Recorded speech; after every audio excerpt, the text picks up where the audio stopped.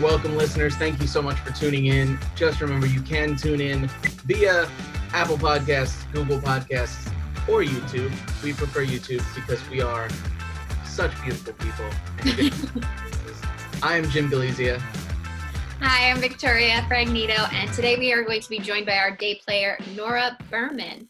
Nora is a writer, director. She's going to share with us her short film, Pick a Color, and she also suggested for us to watch Portrait of a Lady on Fire as her movie choice for us today.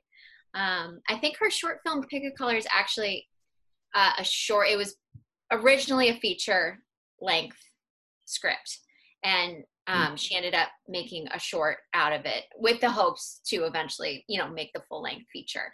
But we'll obviously talk to her more about that process later. But I feel like I've heard of films doing, especially indie films, doing that, of taking the longer idea, quelling it down to a short so that they get something that they can feasibly make on their own. That way they can kind of shop it out. They can put it in film festivals, try and network, and get the funding to make the full thing. Yeah, I mean, it's an easy way to make almost like a idea of what you want to do. Mm-hmm. It's the best. You can always come up with like an elevator pitch or show someone your script, but there is no substitute to showing them like this is kind of what it is. Like it's a short version of it. So, I mean, you could always just make it in a lesser way, so supposedly. And it kind of acts like a little baby version of the film you really want to make, which might be a feature. So that's always a good way to get funding. It's the easiest way to go to people and say, hey, look, this is what I can do. Take a look. It's the equivalent of having an actor's reel or a director's reel and saying, look at all the things I can do. Yeah. Wouldn't it be great if I could do that for you? I see the value in it for sure. And I think if you can get enough of your own funding together to do a short, that's a good idea. I know a couple other people and companies, my fiance Nick's company included, made a sizzle trailer and not just a full, and not a short for it. So I know that's another route you can do if you're trying to get people interested, is to make a trailer. Because I know it's so hard to get people to read your scripts. People don't want to read. Yeah. They want to see stuff. And that's the big problem with, like, I have a great script and I have no funding, no nothing in order to make it at this point. So I need people to read it and hopefully see the value in it and see the potential in it. It's also the reason people like myself prefer movies that don't need subtitles, because I hate reading. Reading sucks. We don't like reading. I like reading. Yeah, because you're weird. Really likes to read. I like to read. Right, but if you're given the Game of Thrones book and you're like, oh, hey, read this book, black and white words on paper, or you can watch Jon Snow chop some zombies in half in real life. Here it goes. I'll read the book. You're lying. I'm not. The books are always better than the movies. They are always better than the movies. Every single time. Just start a British accent right now. The Why? books are better than the movies. Yeah. Sound fancier. For me, it's all about the visuals. I need the visuals. I like reading comic books, if anything, because there's the visuals. Yeah.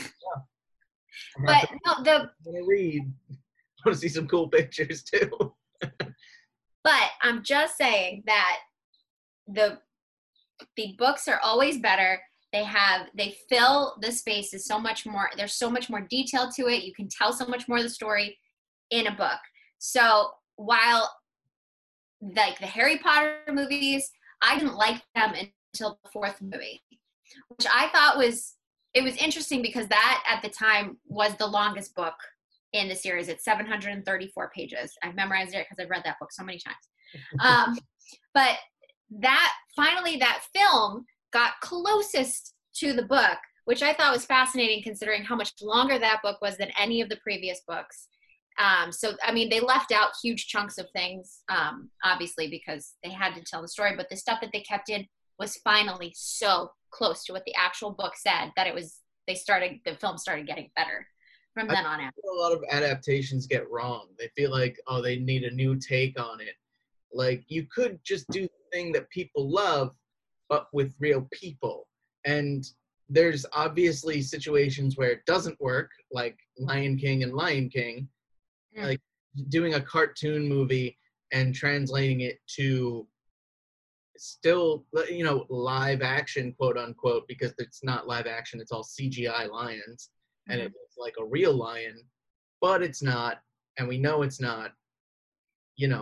A popular similarity that I would consider is Avatar: The Last Airbender. Amazing cartoon, Nickelodeon at its absolute prime, and I just rewatched it because quarantine, and it's on Netflix now, so I rewatched it. I've been rewatching the sequel series to it, The Legend of Korra. It's amazing, but when they translated that to live action, they lost so much of what made the show good because they wanted to have the what's his name? M. Night Shyamalan? Yeah. M. Shyamalan. He brought his spin to it, which I like his movies, but his style is so against what that show was all about. It was a very fun show, and while it took all these very big elements very seriously, they never didn't stop to laugh and have fun. It was still a fun show, and it was a great show, and they butchered it in the live action movie. Butchered. But then there's shows like Game of Thrones that for the first 3 seasons pretty much almost verbatim with the books, and one of most popular show that's ever existed, probably one of them.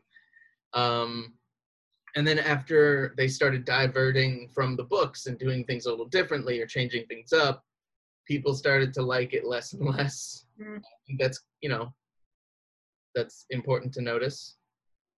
Yeah, I just think that I'm always a proponent. I think the books are better. I don't think that they shouldn't attempt to make films. I do like the Harry Potter films. I think that they're good.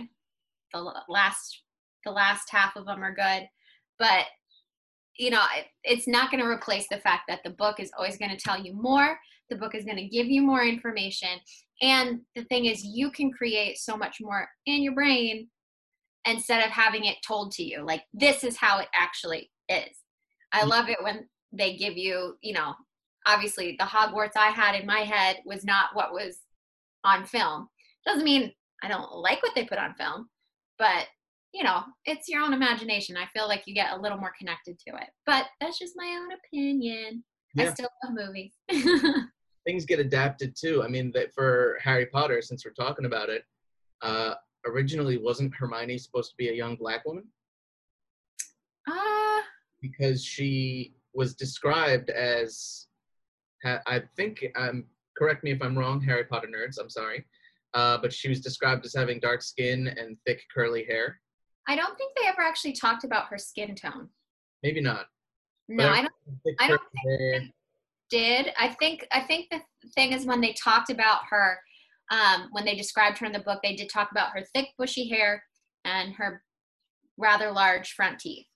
That was the description of her. So they didn't specifically say she was white or she was Black, which is why they took the liberty when they made the first Broadway production of The Cursed Child and an adult Hermione, they chose a Black actress. Yeah. It's ambiguous enough. There's nothing saying that she can't be, but I don't think the book specifically said she was. I stood in the theater and I said, "That's not Emma Watson." No, it's not. It's not Emma Watson. Daniel Radcliffe and the other guy. I forget his name. Rupert. Grint. Mm-hmm. But I don't. That's also one of the wonderful things they can do is, they take the book descriptions and they can kind of, as long as it's ambiguous and it's not specific, like with the Weasleys, they all had flaming red hair, so you know what that is. Yeah. So moral of the story is sometimes you should take your material and make it verbatim if you're changing it up for a different medium. And sometimes there's flexibility and you can adapt and change things and move stuff around. But it's all about knowing your audience and thinking about what people are going to like and doing the best you can. Well, maybe we should ask Nora about her making a short out of a feature-length film. Let's show a clip from Nora Berman, and then we're going to bring her on. We'll talk to her about Pick a Color and the Portrait of a Lady on Fire. Yeah, so George Miller, he got his wife, Margaret Sixel, to edit because he wanted the film to be like not your typical masculine, like choppy action thriller. Yeah. He wanted it to be something more lyrical and violent.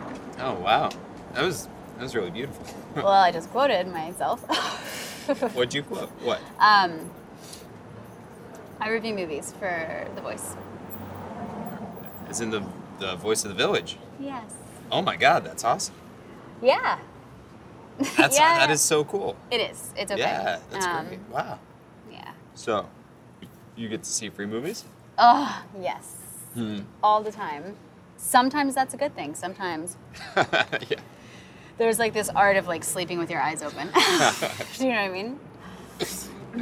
Oh, shit, sorry. No, that's all right. I got it.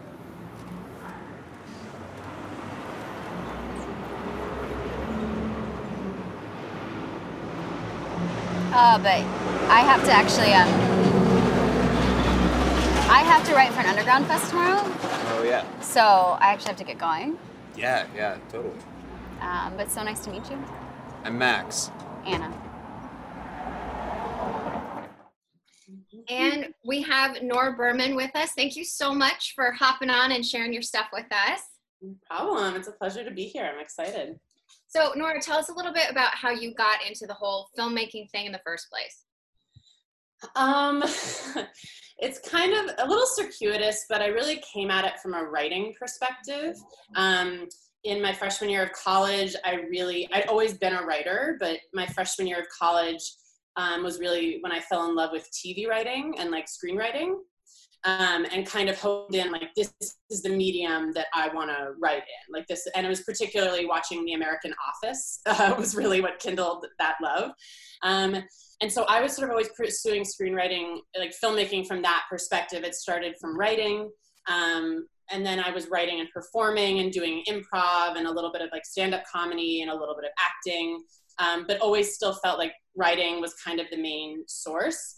And then I think kind of from there, if you have the ability to write and, you know, it's like ability to make work for yourself and to make experience for yourself. And so when I moved to New York and I wanted to be more a part of the film industry, because I hadn't learned it on a technical level at school, it was kind of sort of through that I started like making connections and making my own things and gaining freelance work experience. So it was kind of like a circuitous route, but it started with writing. Yeah. Nice. And what was like the first thing that you did for yourself, like the first thing that you were a part of? The first thing that would you say the first film thing or the first like writing collaborative thing that was produced? Because the first thing the first thing that I wrote that I got to sort of see live was a play. Was that a play that I co-wrote in college? And that was when I was like 20 or 21. And then the first thing that I made of my own was actually the clip that I wanted to show you guys is Pick a Color, which it started out from a feature script project. And kind of in writing it was when I sort of began to fall in love more with directing and sort of being like, I want to direct. Like I always like, I want to be the one to sort of like carry this vision out. So that's the first thing that I've made myself, is Pick a Color. Nice. And I know Pick a Color, that was pared down from, the short was pared down from a feature-length script, right? Totally. Well, yeah, it kind of, so the short is sort of, it takes place as kind of like the prelude to the actions of the feature. It kind of sets up those events. But yeah, so it was adapted. It was adapted from a feature-length story. And that was, I'm sorry, go ahead. That was a finalist for Sundance Institute, or what was that? That was a semi-finalist for the Sundance Screenwriters Lab. which was, I always get confused. It was like I applied in 2013, but it was for the 2014 lab because it happens in January. So that was the feature-length script, and I don't even remember, but I kind of was already, when I sent it to Sundance, I was already sort of planning to adapt it and to make it as a short, but I don't know when. I don't remember exactly when I like conceived of the short idea. Yeah. Nice. Well, and so I know COVID's kind of put the damper on a lot of things. So what's kind of coming down the pipeline for you? Are you writing anything new? Or are you? Yeah. Well, so if COVID hadn't happened in the before times, I would have been fundraising to shoot another short film of mine next month. That is obviously on hold. That's not happening quite right away. But in the meantime, sort of over the last couple of months, I've had a play idea that I've been really interested in, and been sort of researching on and off for the past couple of years. And I finally started writing it over the last couple of months. So that's been sort of my quarantine project. But I have a couple of other film ideas and like kind of a novel idea. I'm sort of in a place where I'm not sure what my next career move is going to be. And so I'm kind of watering the creative seeds that I've kind of always had ideas for, and sort of starting to flesh them out a little bit more in a little bit more concrete way. So yeah, I would say that my like prime project at the moment is as a playwright. Like this play is the thing I'm working the most on, but I mean, I have like a few feature ideas that I'm kind of always fiddling with. Yeah, I know. I definitely, like, I have one project that I work on, but then I've like start like a couple things here and there, and then a lot of times they'll sit for a long time before I actually move on to anything else. Yeah. But yeah. Do you like flipping back and forth between mediums? Well, it's funny you ask. I do. I think that I enjoy flipping between mediums. Playwriting, I don't think comes naturally to me. I feel like with screenwriting, because I write sort of in a very visual sense, I sort of hear or see scenes in my head and then write them down. And it comes more easily to me in kind of a cinematic format, whereas with the play, I'm sort of less experienced in it. So I do enjoy writing in different formats. I think the thing that I get in trouble with is in sort of picking a lane for the industry to market myself as. And I think that that's where, like, I've gotten a lot of feedback, even just in pursuing TV writing. You know, like I've had literary managers or people be like, oh, you need to pick one, like you need to pick either comedy or drama. You need to pick like, you know, sort of things like that. So I think like I struggle with trying to nail myself down. Like I freak out about what the industry thinks of all these different things, but personally, I really enjoy trying like writing in all of these different ways. So. Yeah, I hate that. I hate that like you have to like market yourself as like one thing. I remember I had a discussion when I got out of college. I wasn't sure if I wanted to be an actor or a director. Writing was not in my ideas at all. But Right. one of my mentors flat out said to me, and it's not bad advice that he gave me. Like it makes sense, but it drives me nuts because I feel limited. He said that you could give 90% to one thing and 10% to the other thing. And the thing that you're giving 90% to, you're still going up against people who are giving 100% to. So you should pick one thing, get in the door that way, and then you can, you know, that'll open up other doors for you and stuff like that. I don't think I've really listened to that advice too well, but I think it was valid advice when I was given it.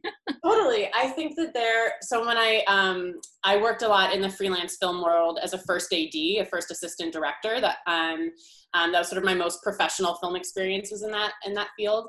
And my friends and I used to talk about like the curse of the slashies. And those were people that were writer / director / executive producer / whatever. And we used to make film / editor / dad financed it / you know, those kind of things. And we put the slashies, like part of it is that problem is that at a certain level, how much can you develop your craft if you're trying to do a bunch of different things or trying to develop yourself in a bunch of different ways. But I think that there's definitely a balancing act. And like, you know, I think about someone like Donald Glover, who is like such a multi-hyphenate talent in like so many different levels, but his like entree was comedy specifically, or stand or the writing, you know, but he still did that in a very musical way. Like from the beginning, he was rapping. From the beginning, he was like super creative musically, you know. So I think it's possible as an artist. I don't think as artists people should limit themselves, but it's definitely, I think it takes sort of like an assessment of where your strengths are, where you feel like is the best way for you to break in. You have filmmakers like Jordan Peele, who started out, he's a comedian, and he did Key and Peele, which is a comedy sketch show that was kind of riding the coattails of the Chappelle Show a little bit, doing more stuff. And then after that, he made Get Out, which is a total flip of the script. It's completely different, no comedy at all. But it shows that people can be very talented in different genres and different mediums. Totally. Yeah, I think that's it's a balancing act for sure.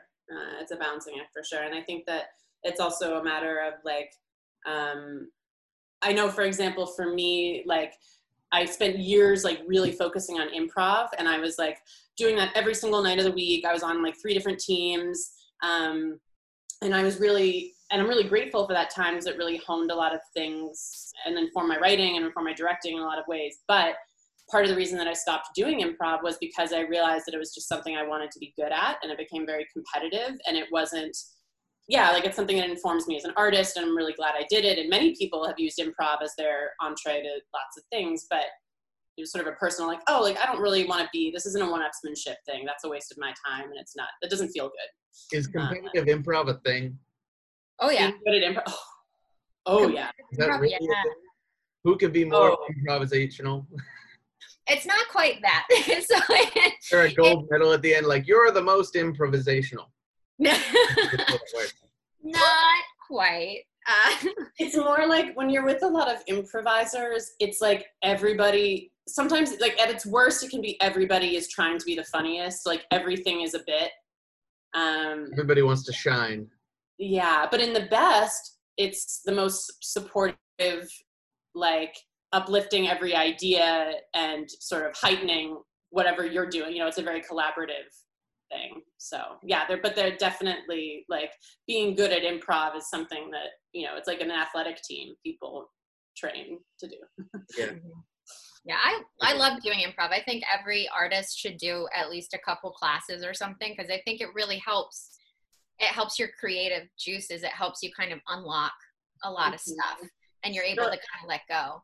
There were also a ton, I remember in my intro level classes, there were a ton of lawyers, and they were all like, I'm trying to learn how to be more flexible and go with the flow and like be better on stage and perform. And it was, it's pretty interesting. It's cool. Intro level classes are interesting because you do have like literally every type of person.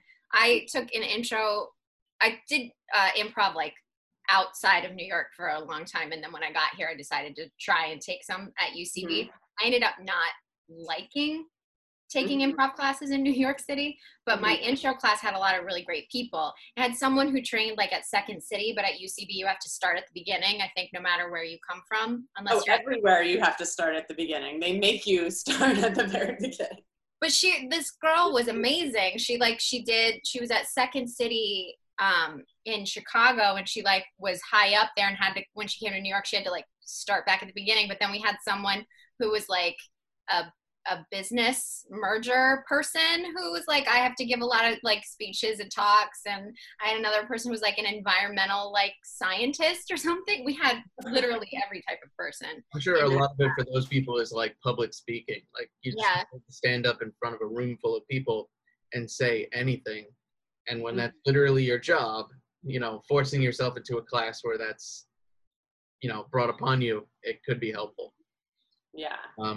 I've found from a very early age that I don't care what people think of me. So I can stand up in front of anybody and say almost anything. That's a useful thing to have. Yeah.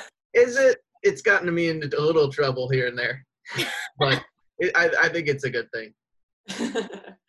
Yeah. So, Nora, as a writer, like what kind of stories are you interested in telling? What's kind of been a through line through most of the stuff that you work on? I would say that I like tonally, the things that I enjoy writing or am the most interested in are the things that can make you sort of laugh. It sounds like a cliche, but can make you laugh and make you cry. Like Fleabag to me is an example of something where it's like deeply, darkly funny, and I think at its core is a comedy, but is also something that can be quite moving and quite profound. In terms of the subject matter, I'm definitely, I'm drawn to people that sort of are half like part of one world and half part of another, in terms of their identity. I'm queer, and so I'm also, those kinds of stories and queer characters or non-binary characters are really important to me, but just kind of in general. It's not like it always has to be sort of a queer theme or queer narrative, but yeah, I feel like my own life experience, I kind of was like partly in part of a lot of different worlds and never felt like I fully belonged in one place. And so I'm interested in stories about people, whether that's like ethnically or geographically or emotionally, that feel like they don't quite belong, is kind of the stuff that I'm interested in. And I also think it provides the best comedy and the best sort of pathos or stories like that. I love that. And I think because I didn't ever write any other characters besides, like, I'm kind of a new writer, I think. I would describe myself as, but I wrote my first play from very specifically my point of view, my story. My second play is not that, and I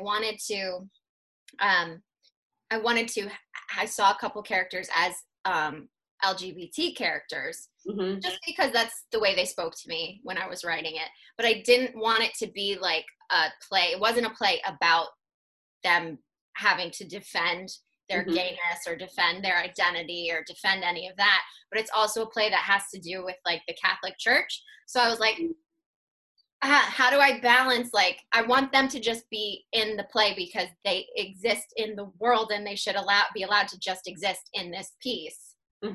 Without having to defend who they are every second. Like, not every story about them should be about them defending who they are. It should be about them living their lives and being who they are. So I think that's a really interesting problem that I had in my play. But I think that I have a hard time trying to tell stories like that because I'm also like, I don't identify as that. So I also don't want to speak for queer community at the same time, because I'm like, I'm not a white savior for you people, like or the straight savior, like that's not my job. For sure. I think that's a really,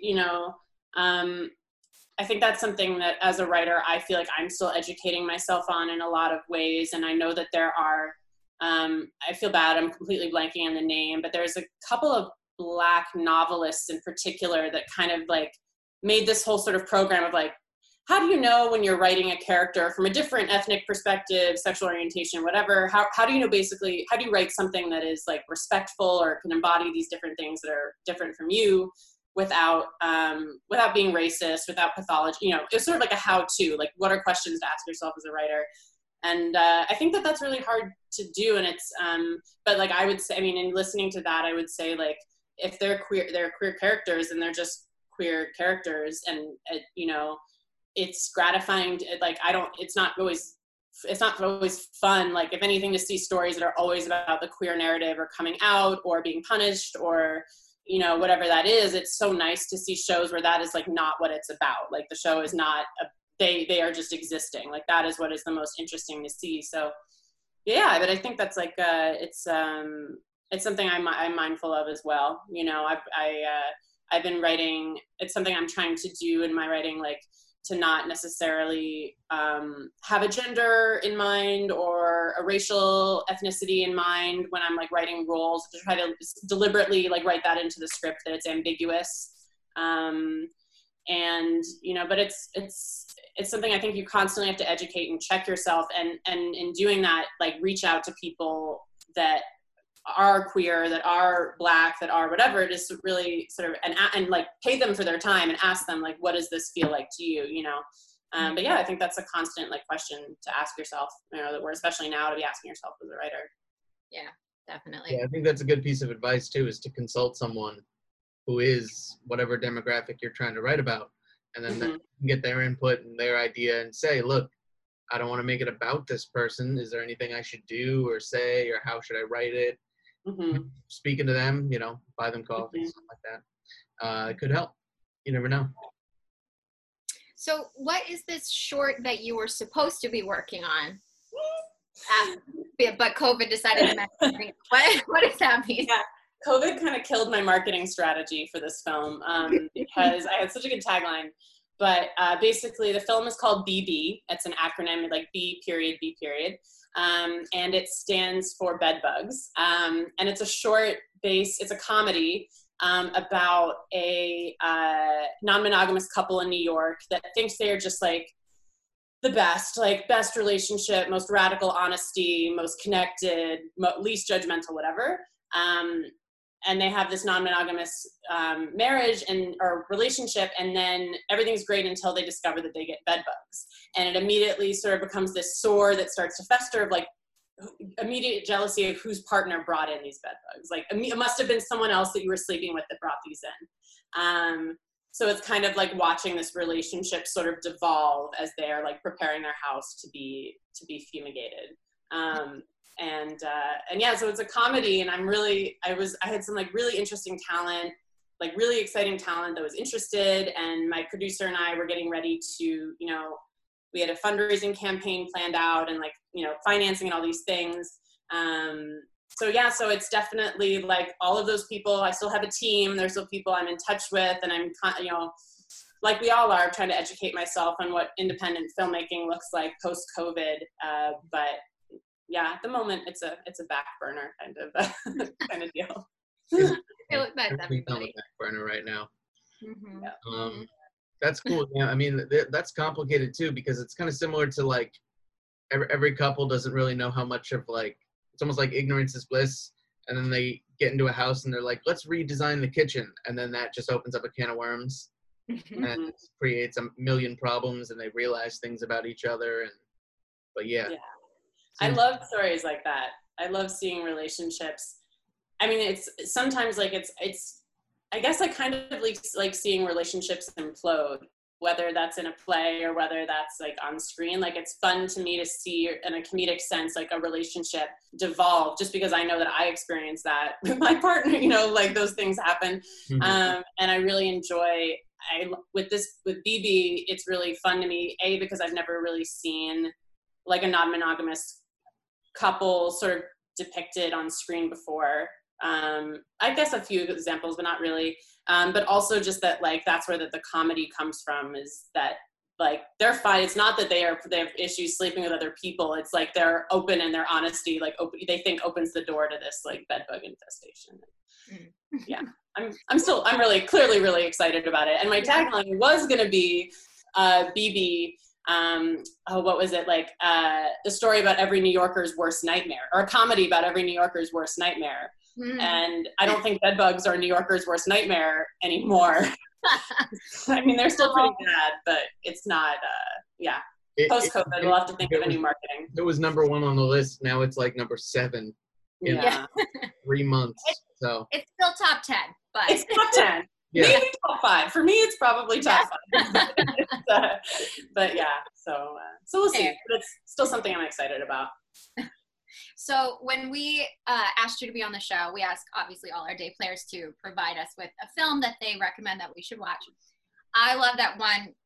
You gave us a plethora of choices, and then Jim and I narrowed it down to 3 choices, and we gave it back to you, and you suggested Portrait of a Lady on Fire. Why did you suggest that film? Well, there's so many reasons, and I could talk a lot about movies, as you saw from like my 50 suggestions. So I'll try to keep it brief, but that movie, I think, it didn't get nearly attention it deserved on Oscar season. That's just like the most superficial. It didn't get the recognition or the audience I think it deserved. But on a more fundamental level, this film is really radical for me. And in the sense of, because not just sort of like the story for people that maybe haven't seen it or don't know. It's set, I think, in the late 17th century in France, and a young woman is commissioned to paint a portrait of this kind of secretive daughter of this like rich family in Brittany in a very isolated house, and they develop a relationship and sort of fall in love. And what is radical about the film to me is that it is sort of like a complete embodiment of what a female gaze looks like, in a lot of different levels. It's not just a female gaze in a literal sense of like the story is about two women looking at each other, and so much of this sort of secret affair or sort of beginning to this affair is about looks and the way women are perceived, the way women see each other, but also because this film was made by a female director, female cinematographer, and the entire sort of shape of it is sort of imagining a world where there isn't men, like there aren't any men in the story, and the moments, like even in the story, they bring to life, they show aspects of a woman's life that have never been in portraiture before. Like, for example, there's this famous scene where one character goes to get an abortion, and the painter in the story paints this scene. She has them pose as if she's getting the abortion and painting this scene. And that's never been in portrait. There's no portraits. There's no famous portraits of that. We've never seen that on film before. And it's women creating that story, creating that vision. And so this project to me, on like so many different levels, is just kind of a radical, like it points out all these moments in history and all these things where women were artists, women were creators, women were lovers, women had much more complexity, but we literally don't even have markers of that. Like there are some sort of hidden traces and there are ways, but it's almost like this hidden language of women in a lot of different ways, not just like in art that is sort of lost, that we don't get to see because it's a male, the history we consume, the media we've consumed, sort of the way we see the world is through a male gaze. And so that's why this movie is so breathtaking to me, because it's just like on sort of every different level, in a creative sense and a physical sense, like it's like, what if we didn't have that, but just this is what it looks like. It's unapologetic. And I think it's why it didn't get a lot of traction sort of in Hollywood, but it's unapologetic about, like, it's not really supposed to be for men, like the story is not trying to do any, like, it just stands on its own. Mm-hmm. And so for me, it was just like kind of a breath of fresh air. It was really, really cool to see. That's why I'm so passionate about it. Well, I know I had heard of it, and I knew it was like sort of making waves.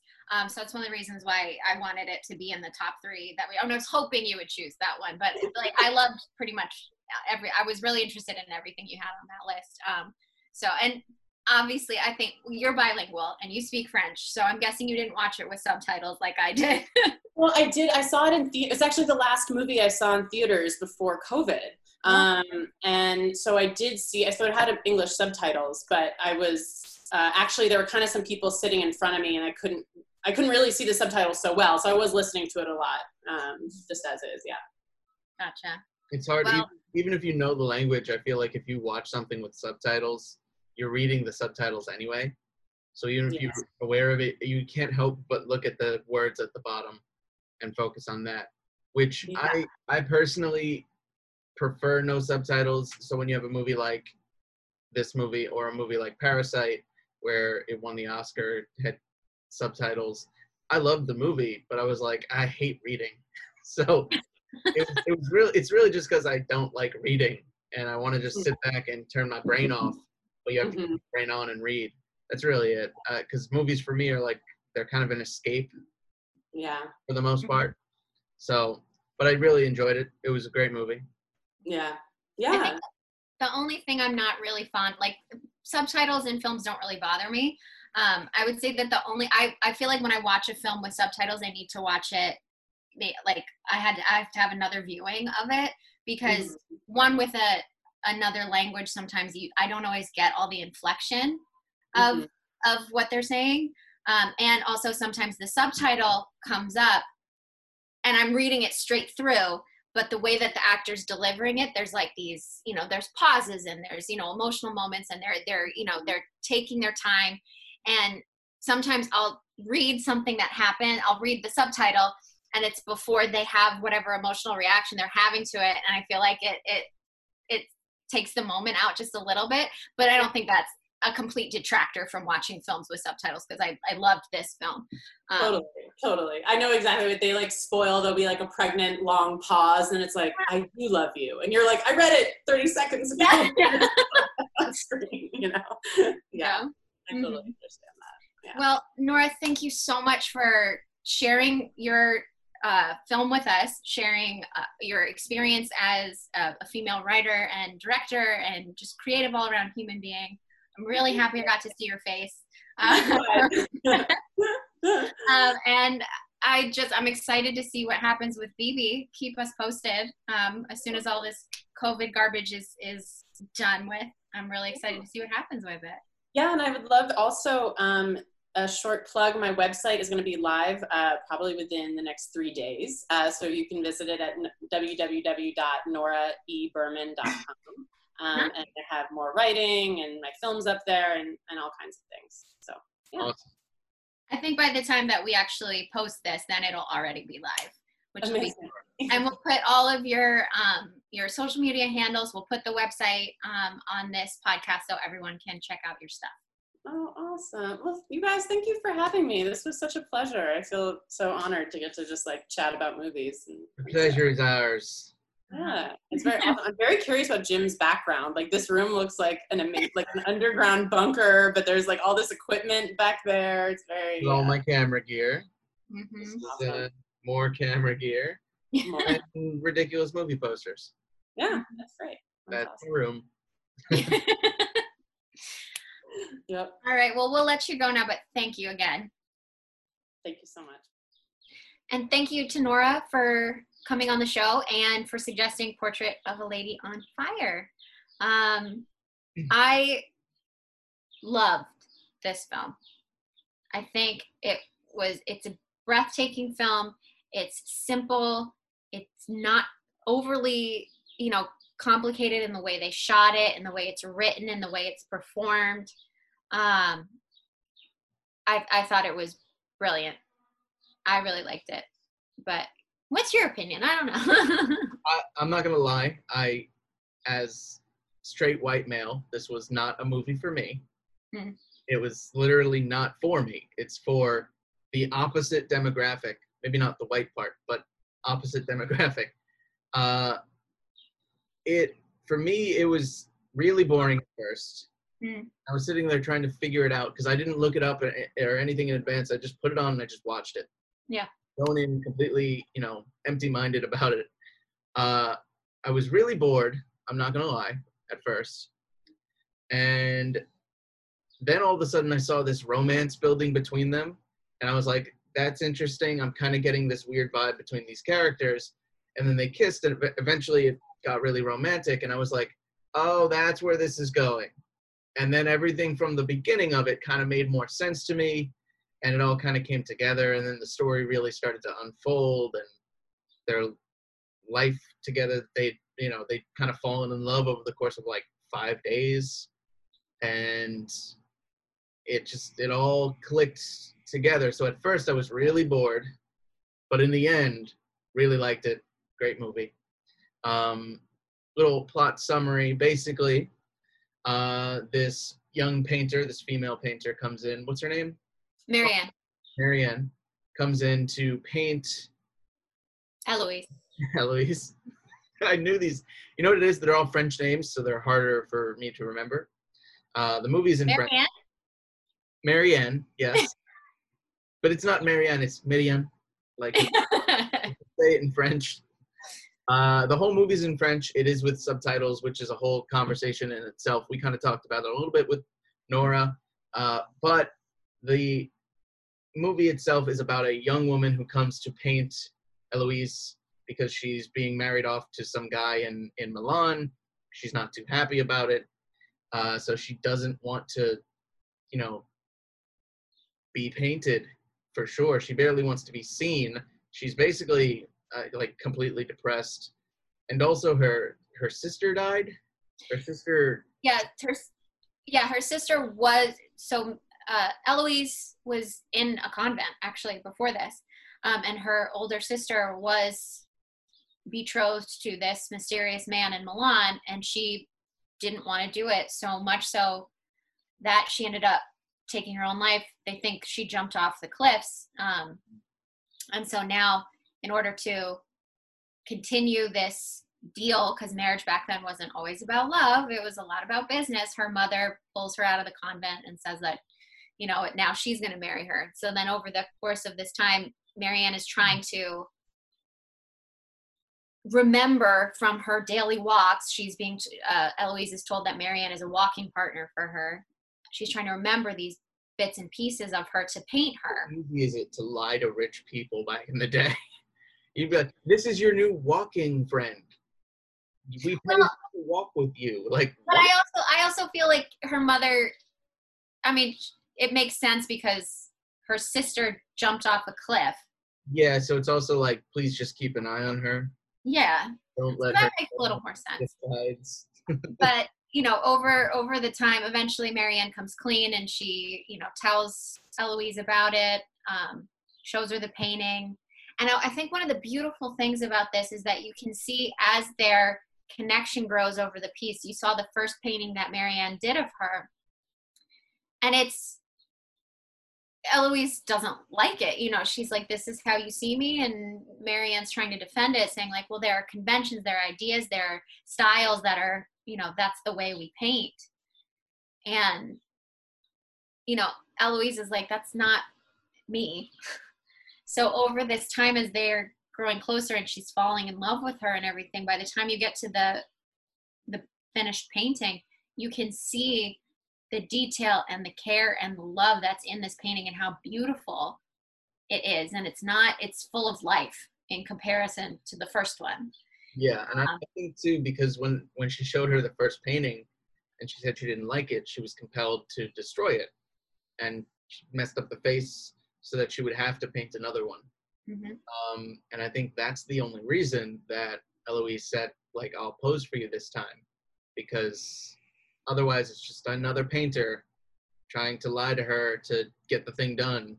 And like, oh, it's finished. But now she really wants to, you know, paint something. And obviously they felt some sort of a weird connection, a weird bond.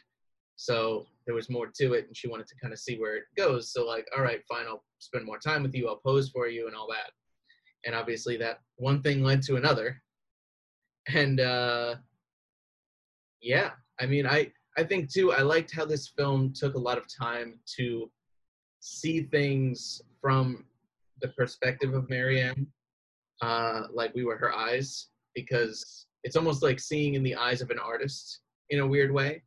Because the artist is now seeing these things that we know eventually she paints this really beautiful painting of the lady on fire. And we actually see that moment when she sees that and is inspired by that and later paints it, which is another thing to talk about, is the idea of painting things from memory, Mm-hmm. which is just similes on similes and metaphors and, you know, applying meaning to such little details and moments. That's when I think when we started to see those moments where we would see from Marianne's perspective is when I definitely got more interested in the film, because then you can kind of be in her shoes and think, oh, wow, that's a really beautiful shot or a beautiful moment, especially when we start seeing Eloise in her wedding dress, like almost like, it was almost out of like a weird horror movie at the end of the hallway in all darkness Mm-hmm. behind her, and then she would just disappear. It was creepy. Like she was being haunted by her. And yeah, it was really, those shots were really interesting and cool. Well, I think that what I appreciated about the film is it's a 2-hour film, and there's no real music to it except for the scene where they're at the feast and, you know, all the women start their songs together. And when Marianne plays music. Marianne plays music for her. Yeah. Mm-hmm. And they have the orchestra later. But the rest of the film, it doesn't have a soundtrack to it. It doesn't have, you know, background music. It doesn't have any of that. So it feels, you're right, it feels very much that we are Marianne's eyes. And I really appreciated the time that they took with everything. They didn't feel rushed. I didn't find it boring in the beginning. I think everything was done so simply and beautifully, and the way that it told a love story without all the grandeur of, old romantic stories, or without all of the, rom-com stuff of music and these big dramatic gestures and all this stuff. It's just these two women falling in love with each other. And the story of, and what I really liked, especially about like what Nora said, is that it really does give an insight into what women's lives were actually like back then, and the things that they did that they, we don't have a lot of historical evidence for, but we know happened. They didn't paint these things. They didn't show these things. There weren't songs about these things. There weren't, if there were stories, that they weren't written down, and I think it's stunning. Deal out of, the other girl comes to them and it's like, well, I kind of need an abortion. No one was like, what? Like, no one was shocked. Everyone was like, all right, well, tomorrow we'll go get you one. And it was, and they just moved on. Like, that's just normal business in 1770. So that's, the things that women knew and the things that women did for each other, to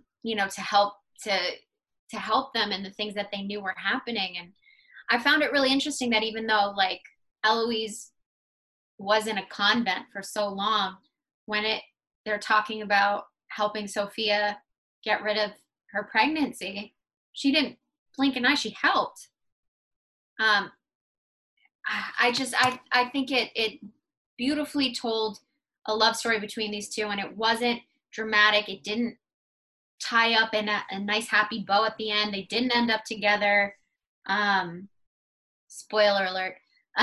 Although you could probably assume that, considering it's in the 1700s, that they didn't end up together. And I think a little careful with spoiler alerts, because this movie came out in February 2020, which right before the end times, right, right before the Dark Ages, the no time, yeah. what to call it.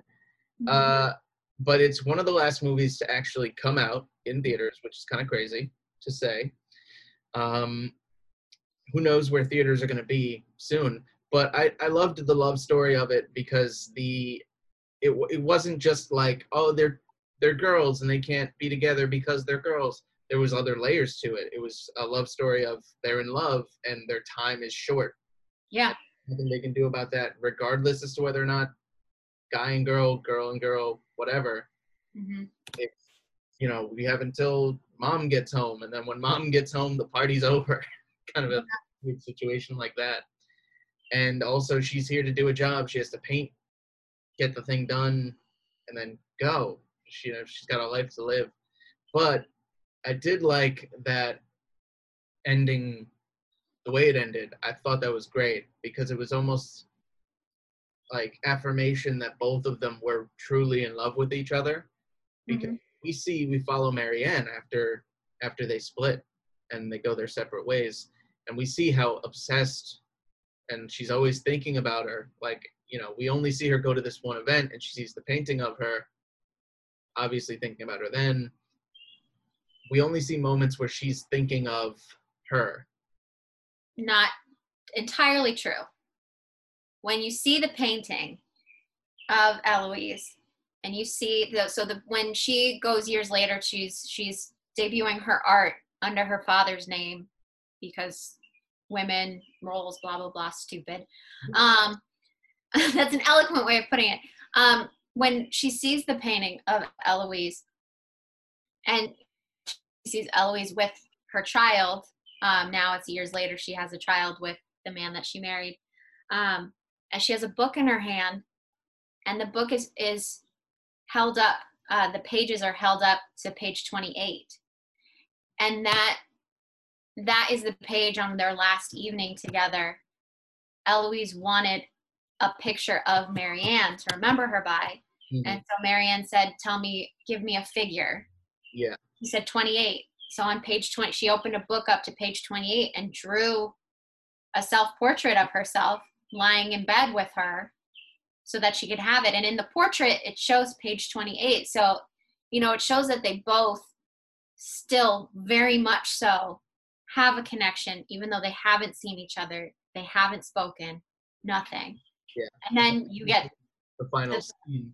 Yeah. One long shot slowly going in where we see Eloise hearing that music that Marianne was trying to play her, and she's overcome with emotion. Mm-hmm. So it's very clear that they're both very much in love with each other. And I wanted so badly for Marianne to be like, hey, it's me, like from across the way, because that would have been the perfect, like, oh, they caught each other up, like, oh, they're there together. But that's just not how it would have went. So no, but if you think back to the conversation when they're reading the story of Eurydice at the table, and each woman, Sophia, Marianne, and Eloise, have a different reaction to why when it's Ulysses, right? yeah. Question mark? I think it's Ulysses. Why when he's walking out and he has Eurydice behind him, and if he could just make it out of there without turning around to look at her, then he'll have her back. But right before he gets to the end, he turns around. They all have a different reaction to that. And Marianne's reaction was he chose the poet's ending, and he chose to turn around so that he could have the memory of her. And that's why she didn't walk over there. That's why she didn't, choose to keep the memory. Exactly. And then Eloise as well, when right before Marianne leaves the house on her last day, she follows her down the steps and she says, turn around. Because when she's discussing that story with the girls, she says, maybe Eurydice told him to. Mm-hmm. And that's exactly what she did to Marianne. They knew that this had to be a final goodbye. I think it would have hurt more and would have been harder for them had they kept in touch, had they, and not been able to be together. I mean, how many romantic movies and stories do we have of like lovers that are kept apart and they keep an affair for years and it's always painful and they fight and, oh, I want to be with you, but I can't, blah, blah, blah. And I think that's every single one of them. Yes. And I think that this was beautiful in its simplicity of they want to keep that magic and that moment that they had. Yeah. And that's what they wanted. Marianne's first interpretation of that story was that when he turned around, it was to say good, or to just see her one last time. Mm-hmm. But then when she painted that picture of it, and she's talking to that guy who's talking about her painting, he's like, oh, it kind of looks like they're saying goodbye, and it's a little different from how it's usually painted, because I think she has a unique perspective that relates to her so well that Mm-hmm. she kind of saw it differently in the story. I think that's credit to the idea, the concept that art can change your opinion on things and make you think differently and respond differently. You might see, or things might happen to you in your life that when you see a piece of art, you relate it to that. So I might look at something and think it's stupid. And like if I had watched this movie and I thought it was really dumb, and then you would watch this movie and been like, well, you're not a woman, so you don't get it. That's basically the equivalent of how art is subjective to the person who's looking at it, the person who's taking it in, because of their own life experiences and how they relate to it. Mm-hmm. Yeah. But I think it was beautifully shot, and I think even though the movie was 2 hours long, I had this anxiety for them in that as each day passed and they went to a new day, I kept getting nervous that it was going to be the day that it was over, because I think from the beginning, obviously, that it doesn't work out. Like the very first scene that they have of Marianne teaching a class, a painting class, that they're not together. Yeah. But I also have any problem with a movie or TV show that goes and says the title of the movie. Like, what's that? Oh, that's the portrait of the lady on fire. Looks into the camera like, Ah, he said it. He said it. ah, you said it. She said it. Family Guy ruined that for me. That joke. Like, they said it. They said it in the movie. To this day, it bugs me when people do that. Hmm. But I mean, that's just the title of her portrait. So Hmm. I know. I agree with Nora. I'm kind of sad that it didn't get more recognition because I think it not only is it's beautifully shot, beautifully acted, beautifully written, beautifully directed. I think most of the crew and creatives behind it are women. And in fact, actually, when this made the rounds at Cannes, and it got the Queer Palm, which is an award that is given to films that particularly deal with LGBT themes and stories. And I think actually the director, Celine, what is her last name? Cannot pronounce. Sciamma? I want to say it might be Siama. Sciamma? I don't know. Whatever the French people do with their. But the director and author and the screenwriter of the film, she got the Queer Palm, which this is the first time since the Queer Palm was created as an award that a female received it. Interesting. Yeah. There's a bunch of awards here. I'm looking since May of 2019.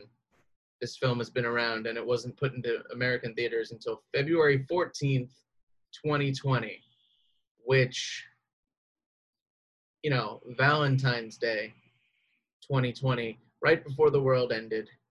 Well, does that mean that it'll be eligible for the Academy Awards next year, or is it too close to, or is it like outside the timeline? I mean, no, I'm pretty sure the timeline is January 1st to December 31st. Mm. So, but I mean, what are the Academy Awards going to even look like next year? Because 90% of 2020 is down the drain. Yeah. Nothing I know they're trying. Till now. But who knows? I think it'd be smart to just be like, we don't need the Oscars this year. Let's take a breather. Or instead of the Oscars, let's do a big fundraising event for the film industry to put some life back into it and take those movies that were put out in 2020 or inconvenienced by 2020 and roll them over into next year's, because it's, by the time the film industry gets rolling again and we actually can go to the movie theater, which is seeming like pretty soon, we're only going to get maybe 8 months tops out of the year. 4 whole months are down the drain. So there's such a limited window of movies to include. It depends on how the industry handles it, because we might hop back into going to the movies and they might just say, all right, well, normally we would put out 6 movies. Here's 10. And we'll get more movies in a quicker pace. Hmm. So who knows? We'll see. I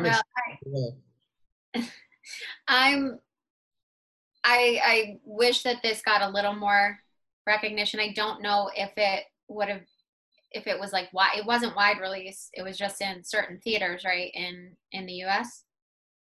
I believe so. If it was wide released, it wasn't wide released until February 14th. I don't know for sure. Let's see. It was Neon and Hulu acquired the distribution rights for North America on 22nd of May. It was first released in France in September of 2019.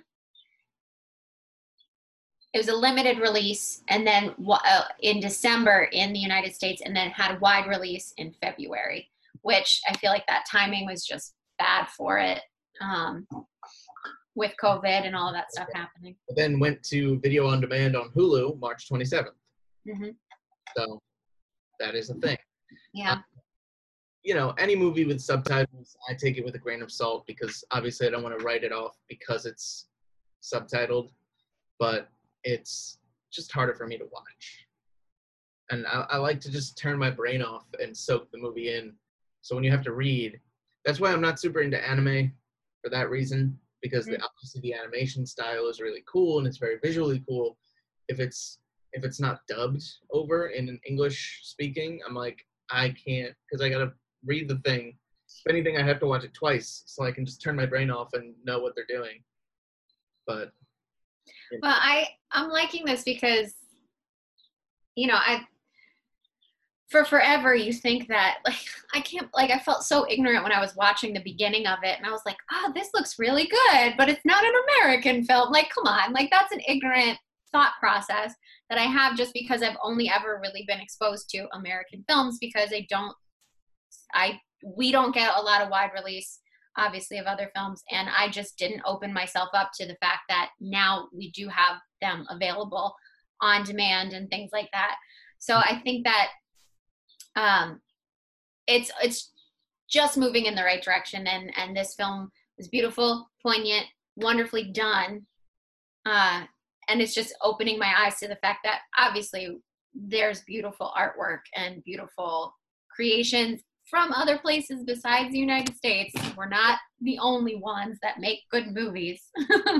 watching a funny video about this guy who was showing his friend Star Wars for the first time. And they sit down and they're watching it, and the friend goes, why are they all speaking English? They're on an alien planet. Shouldn't this have subtitles? And they're all speaking a foreign language. And it made me stop. Obviously, I was just like, haha, that's funny. It's a stupid Star Wars video.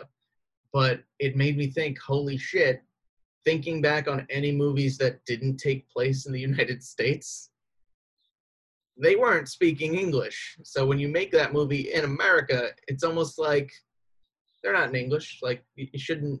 So if you make like a samurai movie about what it was like to be a samurai, not one word of English should be spoken. No, but they know their audience most of the time is like you, Jim, though. They don't want to read subtitles.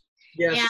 And they also don't want to, you know, put horrible, thick accents on people, you know, so, because sometimes that could definitely come off as, you know, a very racially insensitive move, whatever. I mean, if you look at like, and this has nothing to do with like racism or anything like that, but if you look at Ever After, the Cinderella movie that they made with Drew Barrymore in the 90s, that takes place in France.